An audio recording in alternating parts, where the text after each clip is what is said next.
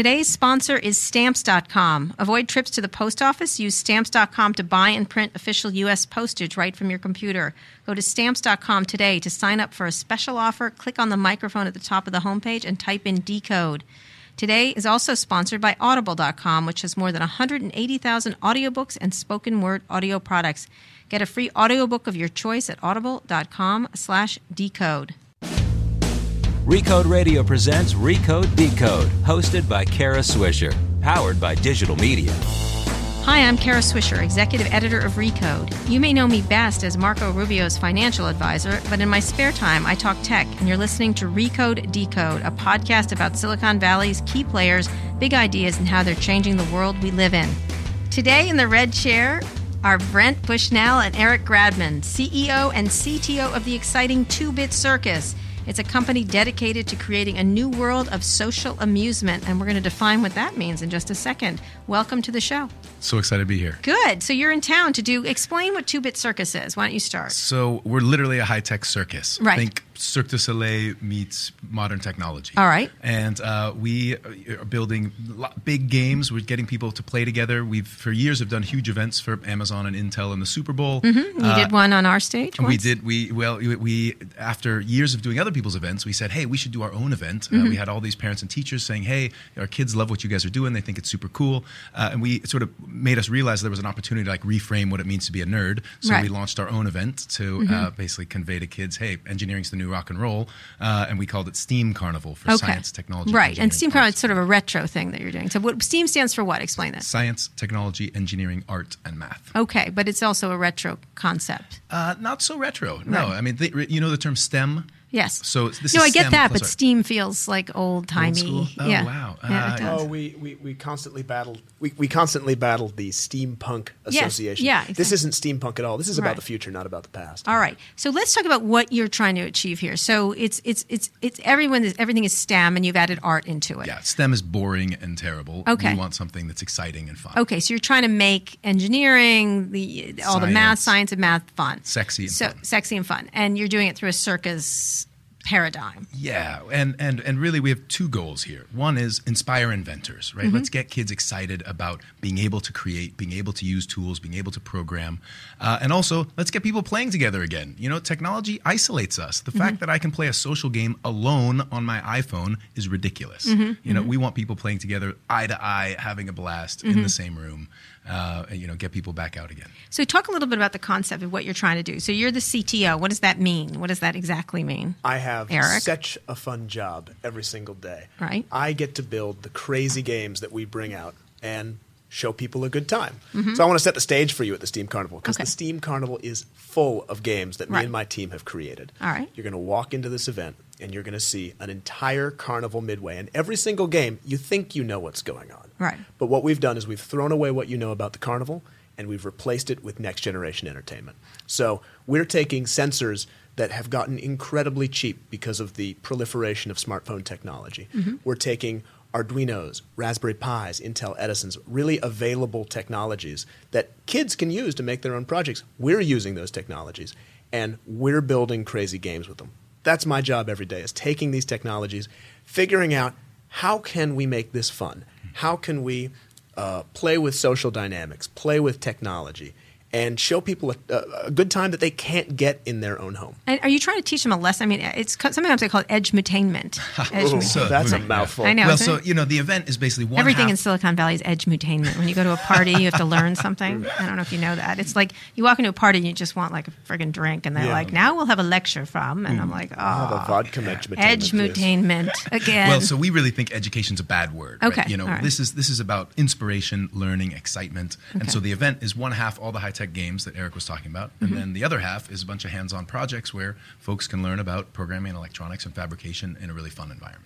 We like to pull back the curtain on the games and show people how it is that we made what we made, because we find that kids really latch onto that. They have a good time first, and they're therefore inspired to understand how it was made. All right, give me an example. Something that you think is a certain way and then isn't, or that they learn something. Okay, you may be familiar with the dunk tank. You know, Sure. you take I've been a ball. dunked. You've been dunked. Good. Have you ever been dunked? And electrocuted? No, but go ahead. How about fire? All right. No, not yet. We've brought to Pier 48 our Dunk Tank Flambe. And in the Dunk Tank Flambe, we've replaced the vat of water with a chamber filled with fire at 3,000 degrees Fahrenheit. Oh, nice. You Well done. walk into this thing wearing a big, bulky fireproof suit, specially designed glass, faceplate on the helmet. You look like the Stay Puft Marshmallow Man. Does not sound in like this thing. fun. It's amazingly fun. right. You're surrounded by flames on all sides, and we give a kid a ball, and we say, hey, kid, throw this at the target. And if the kid hits the target, propane cannons erupt, and this entire chamber is filled with flame. All right. And the occupant leaves unharmed, but with a memory that lasts a lifetime. Right. So they have to cause their own doom. That is the goal. No.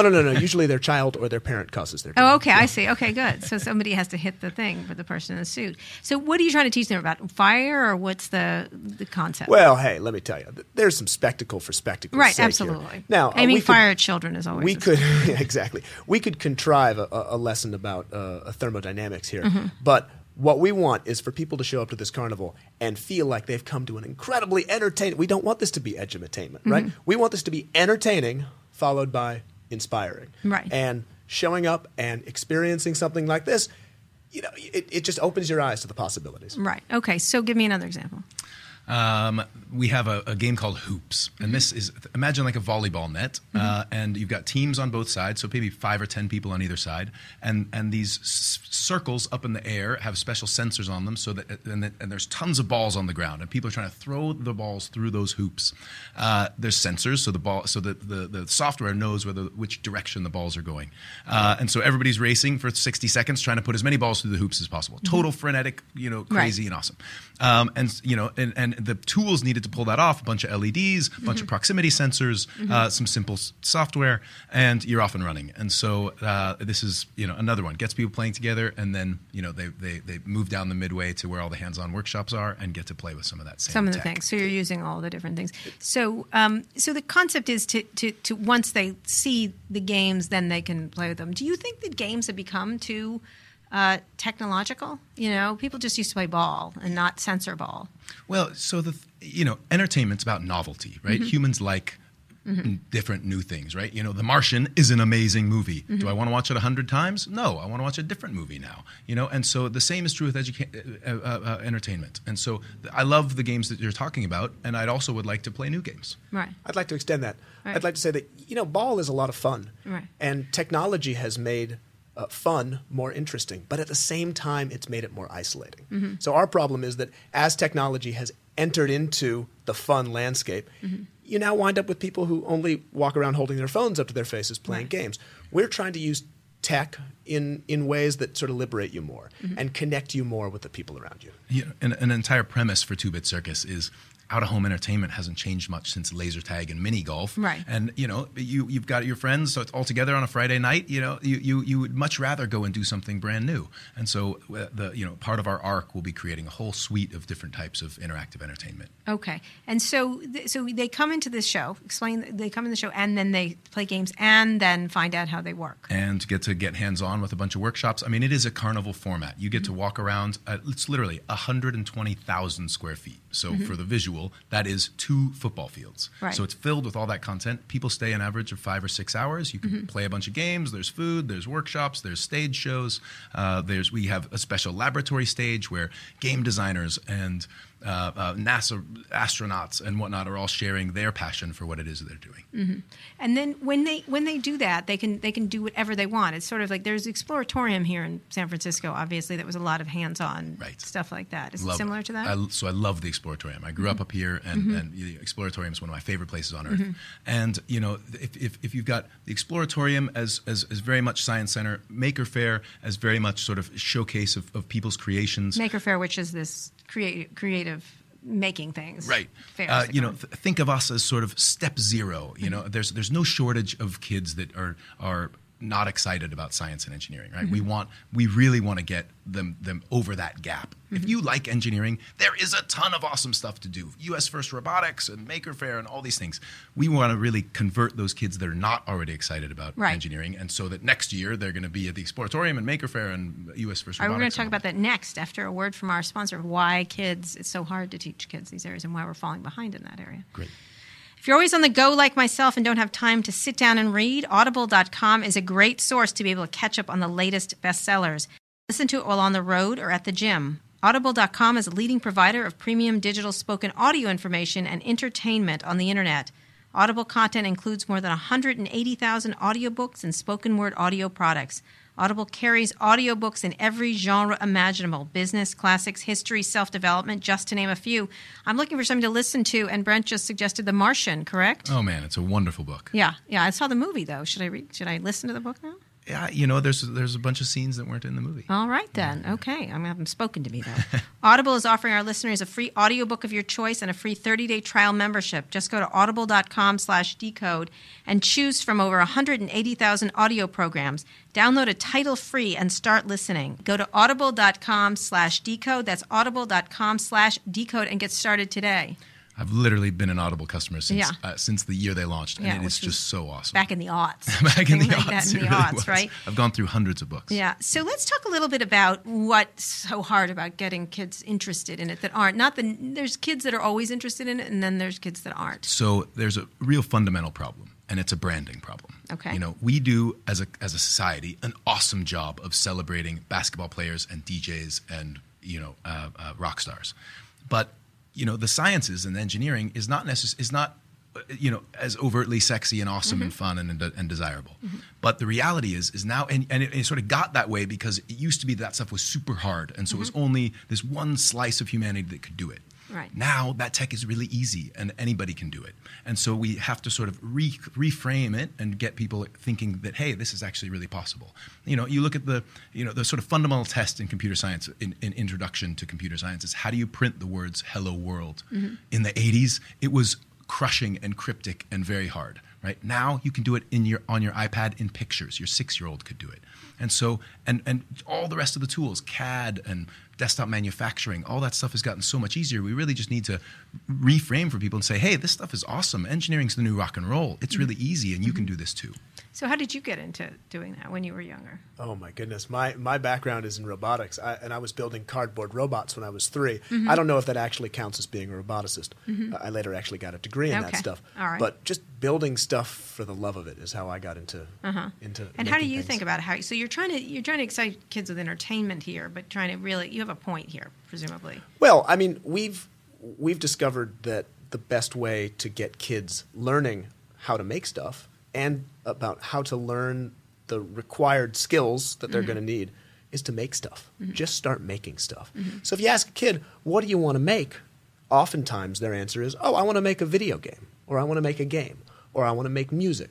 So we like identifying kids' latent interests, right? And helping them develop those interests, and in the process, learn how to use the tools and technologies that are so freely available and are just going to drive their future. You've really got to start somewhere they like. Mm-hmm. You can't just force it. You've got to start somewhere they like, and then you can lever that interest into the sort of goal that we all have, which is getting kids excited about actually studying science. And absolutely. So you have a background in this. Your father was the creator of the video game, essentially, correct? He was a early. Yes, Norman Bushnell. Yeah. We've heard of him. Did that inspire you to be in this area? In sort of a. So you got early video games. So my dad's a nerd, right? He's an engineer and an entrepreneur, and we were raised with video games and going to the amusement park conventions and all that. Mm-hmm. But when you've got a famous father, you sort of want to strike out on your own as fast as possible, which is So I went and worked in a lot of different industries, from fiber optics to DNA synthesis, and it really wasn't until I met Eric and we started collaborating, and we were just at first making interactive art and having fun, and the art sort of quickly turned into games, and as people resonated with it and liked it, I was sort of like, wow, how was I not doing this all along? Like this is what I have grown up with. I know this known this forever, and but it sort of took getting validation on my own stuff before. What was the legacy you think he had? He and others, but him particularly with Atari. What do you think the legacy? Because he really did start that off. The idea. Well, there were games existed. What was the first right? one? Well, so Pong was their Pong. first big successful game, right? And it was in bars and restaurants, right? It was a very social game. So inane when you look back at it. Well, but you know what? It's It actually wasn't. still a good game. Yeah, and what happened was as you go tech, faster. Yeah, you're they right. go well, and it's still the game mechanics are good. You find most of the best games. You get a couple of great game mechanics, and it's great no matter what the graphics are. Yeah. As tech got more complicated, got more sophisticated, and people started adding more and more graphics, the games got really complicated. And you know what? A lot of people opted out. You think about how many buttons are on an Xbox controller. Yeah, I can't play. It's not for me. It's not for you. Yeah. But everybody's a gamer. It just depends on what kind of game. I really enjoy spending time with Nolan. He takes a look at the games that I develop. He says, "Can you make that simpler?" And I do. And he says, "No, maybe simpler again." Right. And we just play this game over and over and over again until all the bad stuff, all the boring, useless, counterintuitive stuff is stripped out of the game. What were you trying to do that he wanted to take out? Oh, More just making bells it and just overcomplicated. Extra rules. Yeah, extra rules that don't make any sense. There's actually a Bushnell's law, which is the game should be easy to learn and impossible to master. Ah, interesting. I consider it more of a guideline. Well, and here's an example. You look at the instruction manual for Pong, and it's literally 3 lines: deposit quarter, ball will serve automatically, avoid missing ball for high score. Right. That's Right. You look at the manual for Mortal Kombat, it's like 25 pages. Yeah. We made a game recently called Face Face Revolution, where you're using your face as a controller, making funny faces. This is the whole game, right? All you have to do is make funny faces, and you win. And the instructions, it's hard to develop instructions that are both simple and I think instructive. make a funny face and you win is good. Make a funny face as you win. I chose to write a poem instead. It's a whole rhyming poem that you get access to more of the poem as you play. We're always trying to come up with creative ways of introducing people to how to play the games. You want people to have an intuition for how to play the game. You don't want them to have to rely on rules. Right. Is that what you do? Give me another example of a game at the circus. To sort of run with that, right? If you think about Super Mario Brothers, you there's no test in Super Mario Brothers. You either know how to get past level 1 or you don't. Right. And only by the time and once you can jump on Koopas and jump over holes, you've got the skills you need to get to the next level, right? But it sort of reveals the complexity to you at just the right time.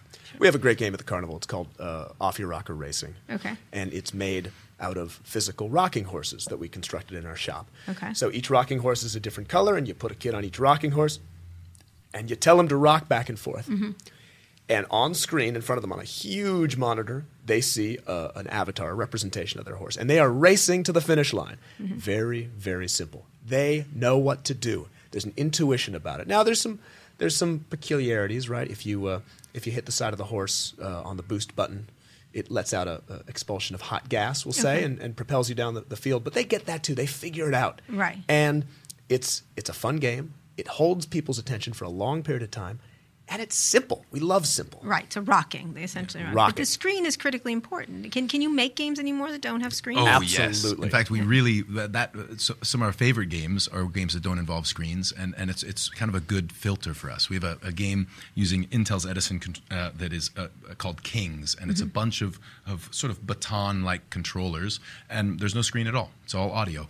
And you do what? It's like a live action chess, 10 on 10, and what you're trying to do is not move your controller very much while getting everybody else to move their controller. And if your team finally gets the king to move their controller, your team wins. I see. Interesting. You do need feedback. Yes. You need audio feedback. You need visual feedback, but it doesn't have to be on a screen. When you get kids in there now today, when they're so inundated with screens, they literally love it. They love it because they're reminded that they are corporeal. Well, why would they be reminded? Because they never had that feeling. My kids were born into a digital era. Yeah, they've been on tablets and screens their whole lives. Right. So now this is like being. Oh, I see. Not reminded. Yeah, they are introduced for the first time to what it's like to play. I've watched thousands of kids today go through the hoops game that we built. We let them into we'll call it a paddock, because we have to keep the balls and the kids in. And they pick up the balls, they see the hoops, and they start throwing. That's what they're supposed to do.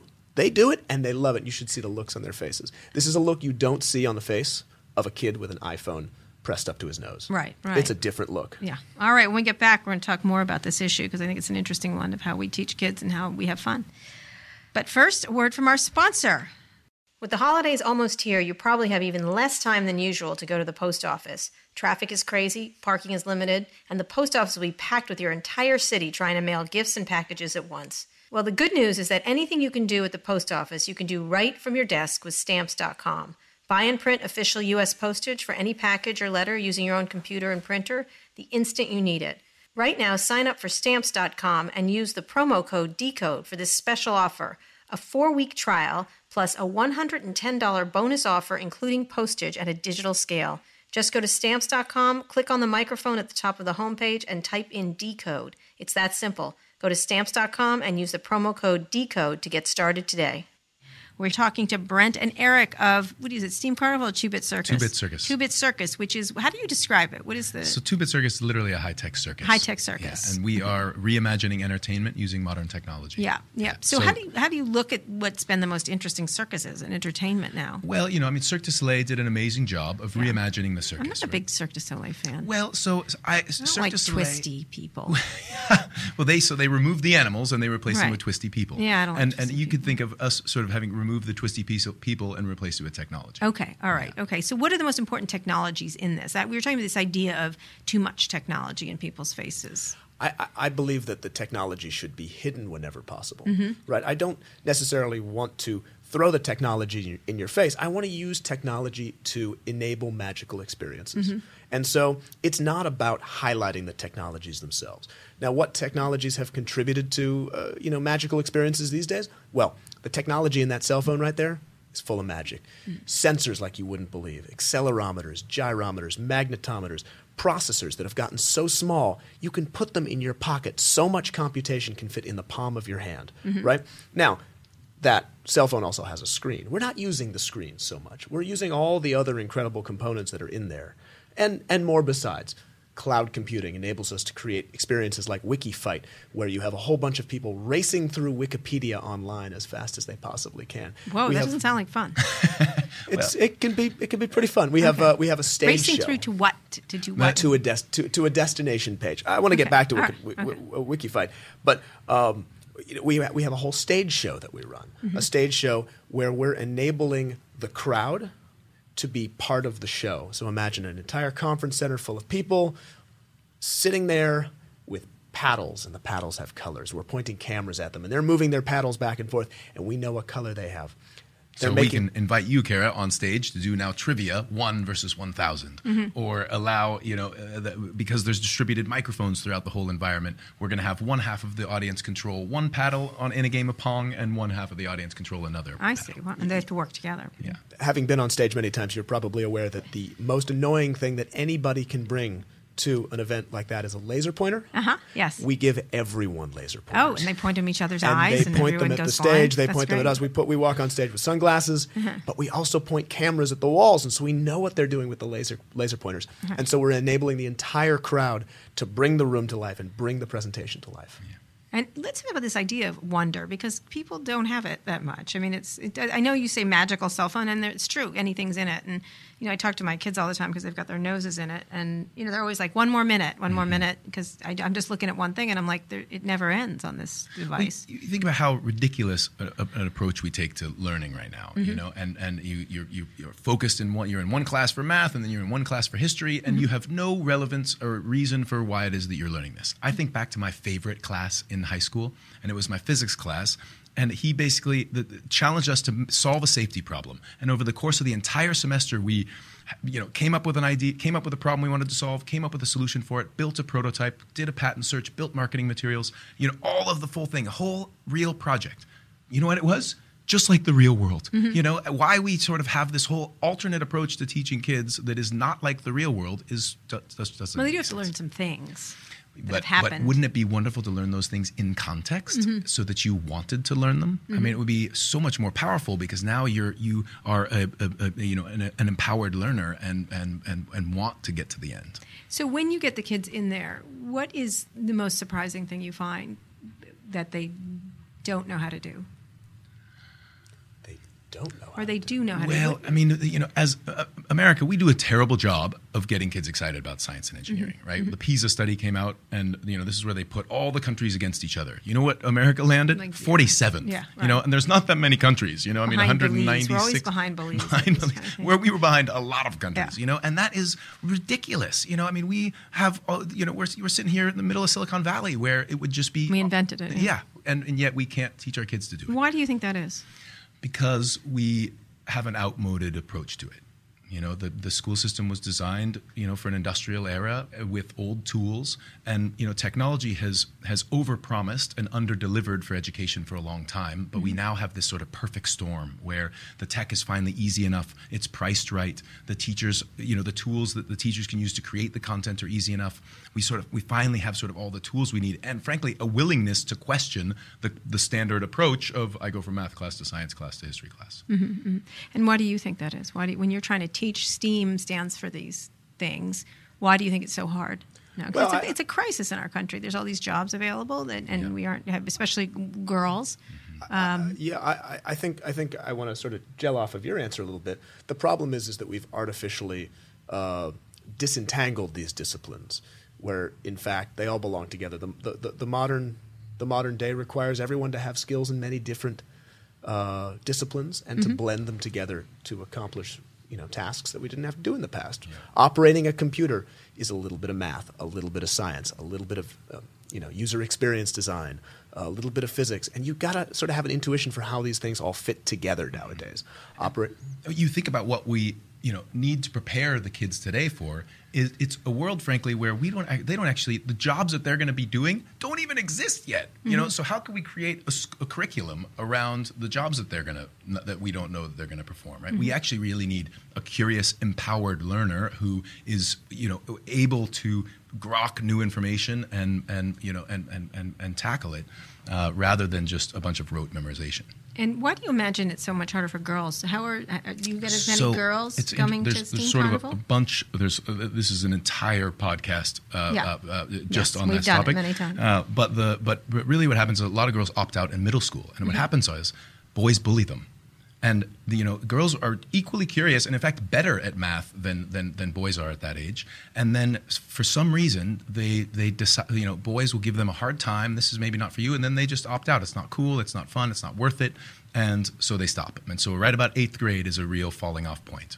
And it's terrible, frankly, because people talk about diversity, and the reason that diversity is important is every single thing that's built. Right? Every policy that is created, every new piece of software that's written should be built by the people who will be using it.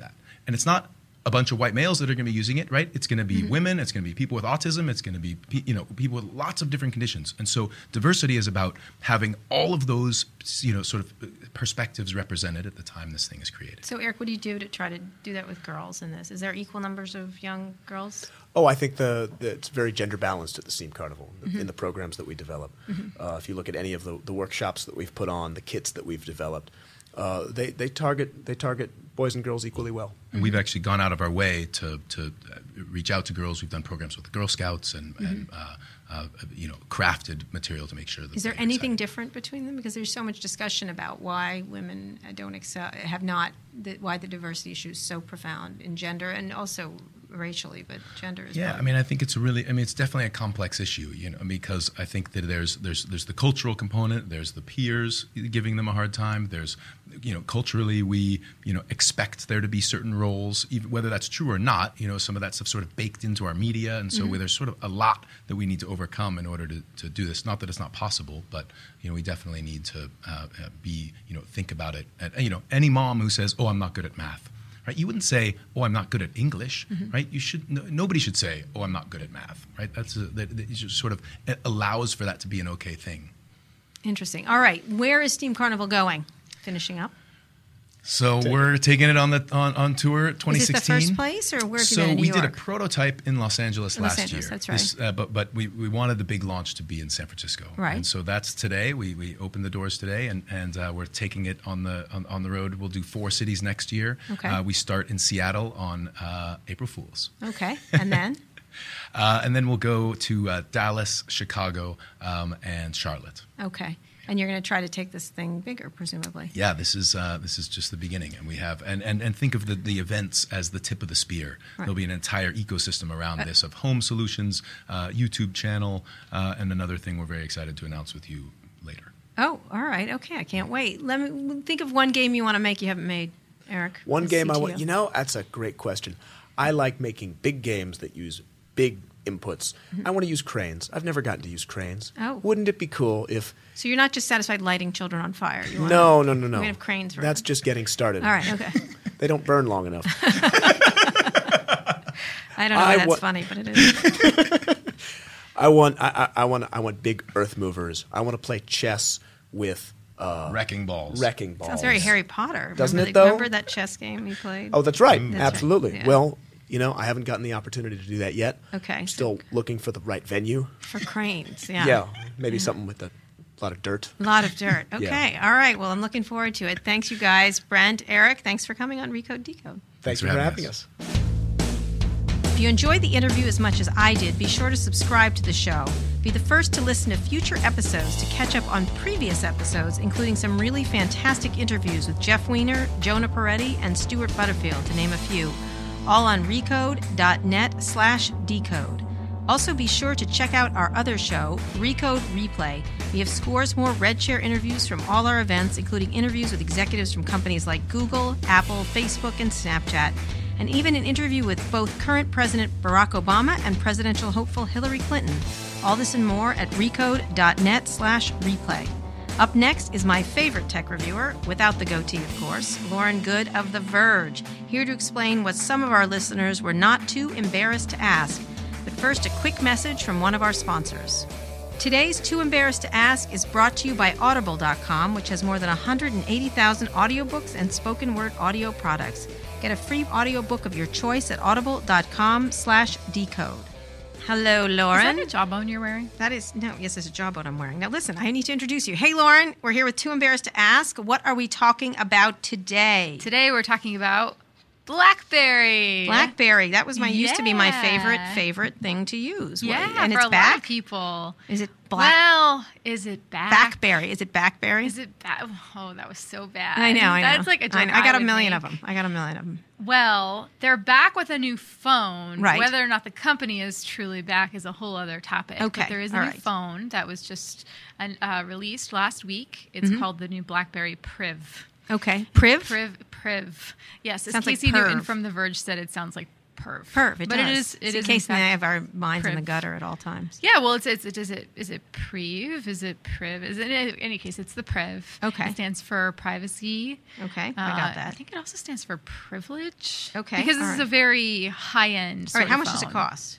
Well, off contract, it's expensive. It costs $699. Right. If you get it through some of the wireless carriers that have already said they're supporting it, AT&T has announced it, and I think Verizon has as well. You can get it, like the normal subsidized Sure. cost 2-year contract for $249, I believe. Sure. But this is meant to be a high-end phone, and in a total change for BlackBerry, it is BlackBerry's first Android phone. Android phone. Exactly. It's an Android phone. Right. So you've got the typical BlackBerry keyboard. It's a slide-out keyboard, Right, which they've which is had cool. in I've previous seen it. models. But it's running on Android, the Android OS. And why did they do this? What was the impetus for doing this? Well, BlackBerry had rolled out BlackBerry 10, its own operating system, a while ago when it introduced a phone called the Passport. It came out in 2013. It was a BlackBerry. It was square. I don't know if you remember that one, Yes, but I it do. wasn't like a long. It wasn't a Vaguely. rectangle. It was a square. And with it was a BlackBerry operating system. But they basically found that it was really hard to get the support from the developer community. In short, there weren't apps. People kept saying, well, where's this? Where's my Snapchat? Uber Where's my app, the Instagram? Where's Snapchat, my right. Uber? Where are all the things that I want in addition to all of these enterprise applications that I may or may not be running on this thing? And so BlackBerry basically caved, and they said, fine, we'll go with Android. And they did. And they did. Is this for all the phones from now on, or are they still using BlackBerry 10? That is an excellent question. I actually spoke with BlackBerry COO Marty Beard last week and asked him that same question, what happens to BlackBerry 10? And he said that they're still developing BlackBerry 10, that it's still in the works, and that there may be future phones that are running BlackBerry 10. It's not something they've totally given up on. But, I mean, who If nobody's really making knows? apps for them, what's the point? It's a really good question. Yeah. So tell me about this phone. So it's an Android phone. It has It's an Android the pull down thing. Has the pull-down keyboard. Right. BlackBerry really is emphasizing privacy with this thing. They have a layer of technology they're calling BlackBerry D-Tech. That's D-T-E-K. Right. And they're saying that they want to give you more information about the apps that you're installing on your phone. Right. So it's not necessarily about, okay, how can we prevent malware? Because sometimes especially in Android has issues with malware, right? It's not about that. It's more about, let's say you do install an app and that app, for whatever reason, starts seeking your location in the background or starts asking for access to things like your camera or your microphone on the phone and things like that.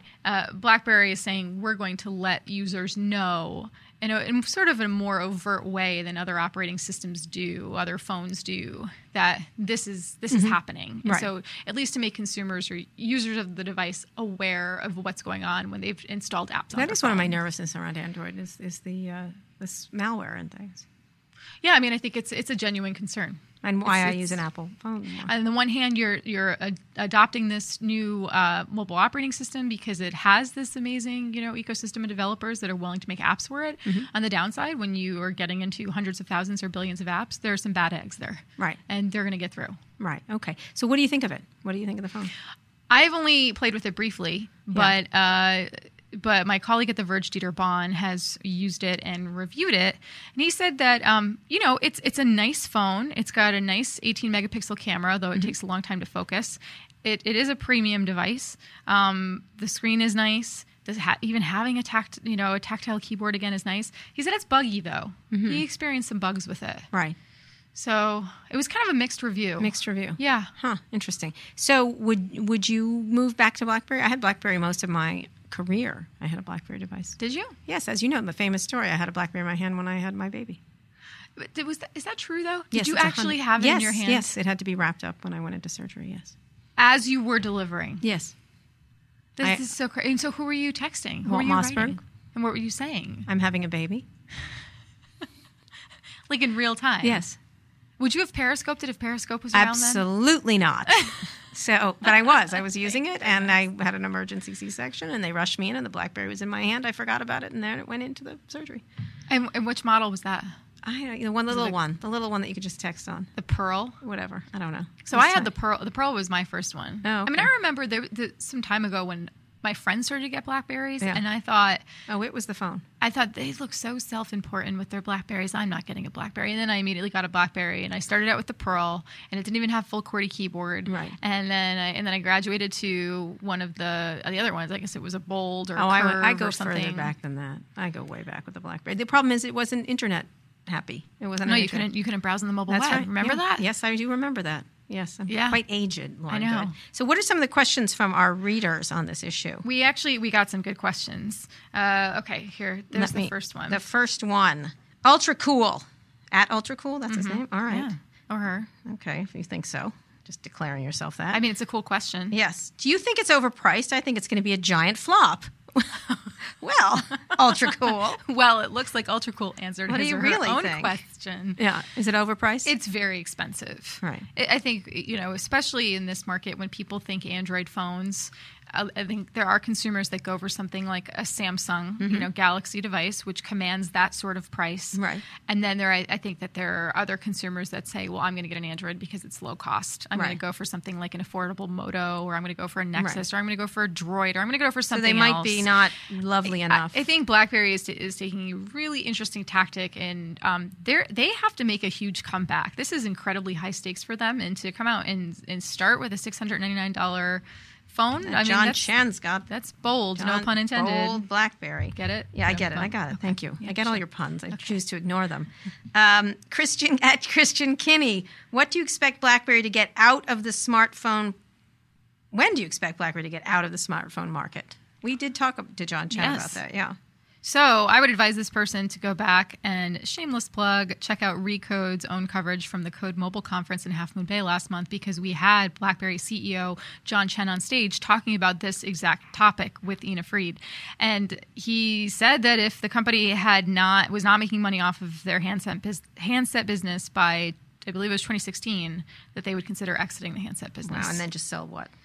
Well, I mean, they do have a business selling, software as a service as well. So basically, get into software security. They're really emphasizing this privacy and security aspect. So, yeah, BlackBerries. I mean, they've had some troubles over the past few years for sure. Indeed, and Don Chen is a very good guy, but might be tough. At Maya Martinez, is the keyboard worth it? Is it as good as the BlackBerry Curves keyboard? Oh, the Curve. The Curve. So to be quite honest, I don't even remember The Curve. I mean, I know I used one, but it's just been so long that I can't. This is a drop-down keyboard. Actually, was the Curve a drop-down too? No, I believe the Curve was actually built into the device itself. So Dieter Bohn from The Verge said that he actually really liked the keyboard. It kind of made a satisfying click when you pulled it down and then slid it back up.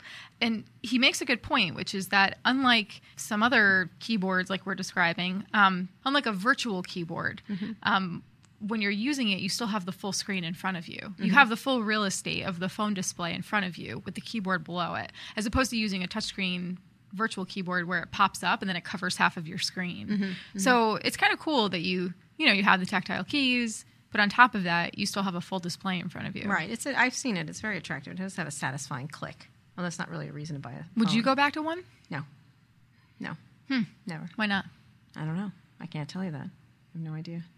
I don't know. We'll see how I like Android on my trip to China, stuff like that. That's right. Yeah. All right. Last one. Irfan Banji. Seems like a desperate move to Android. Which user is this device being marketed to? Oh, he's calling them desperate. Desperate. You guys are harsh. I know. So we talked about Android. And yes, they definitely needed to get into an ecosystem where there were apps for their customers. In terms of which user is this device being marketed to, that is an excellent question. And that's something I think BlackBerry has been asked a lot over the past few weeks. I think ultimately they'll say, it's for both. It's for enterprise and it's for consumers. We're going to sell it into corporations, but also consumers are going to go out and buy this thing. I have a hard time believing that. I really think that ultimately they're going to be looking to financial institutions, corporations, people like that to basically be their biggest who had to abandon clients. the BlackBerry for apps reasons, and then right. Well, I mean, do you remember? I'm sure you remember, like when we were part of Dow Jones. I knew lots of people, myself included, that were issued a corporate BlackBerry, but then started to carry around the iPhone for personal use. Right. Like when we were shooting a lot of video, and the iPhone 4 got HD video, we thought this is really cool. We're going to get iPhones and shoot video with it, and then so we had both. And so I think in a corporate environment for people who are carrying around multiple devices, like maybe the BlackBerry will actually serve a need there. It will actually become the one phone that people use if work has issued it to them.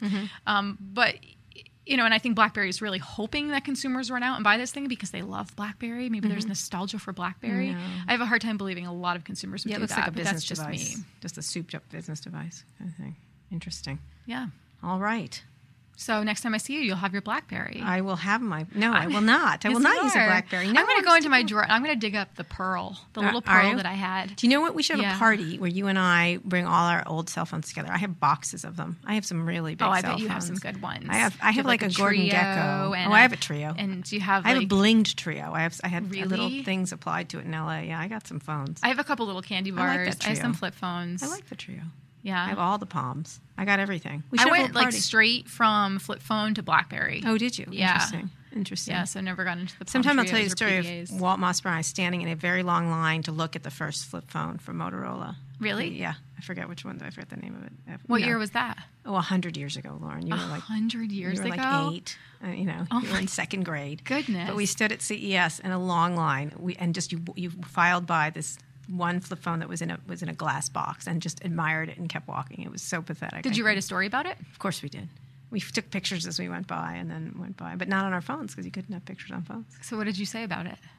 We just said there's a flip phone here at CES, something like that. It was so ridiculous. It was one of the many moments of ridiculousness with Mossberg, but that was one of them because it was very ridiculous to wait in a line for an hour to look at something to file past it like it was the crown jewels. And yet we still do it. And then we did it anyway. Lauren, good. Kara Swisher. Talk to you next week. Thanks, Kara. Bye.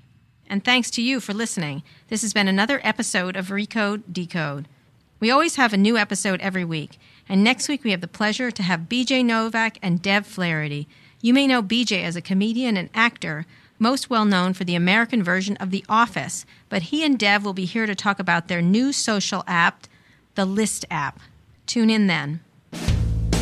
This has been Recode Decode, hosted by Kara Swisher, powered by Digital Media.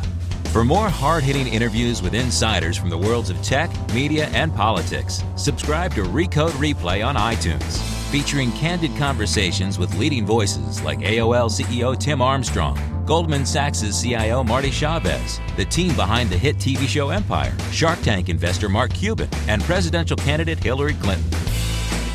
They're all on Recode Replay.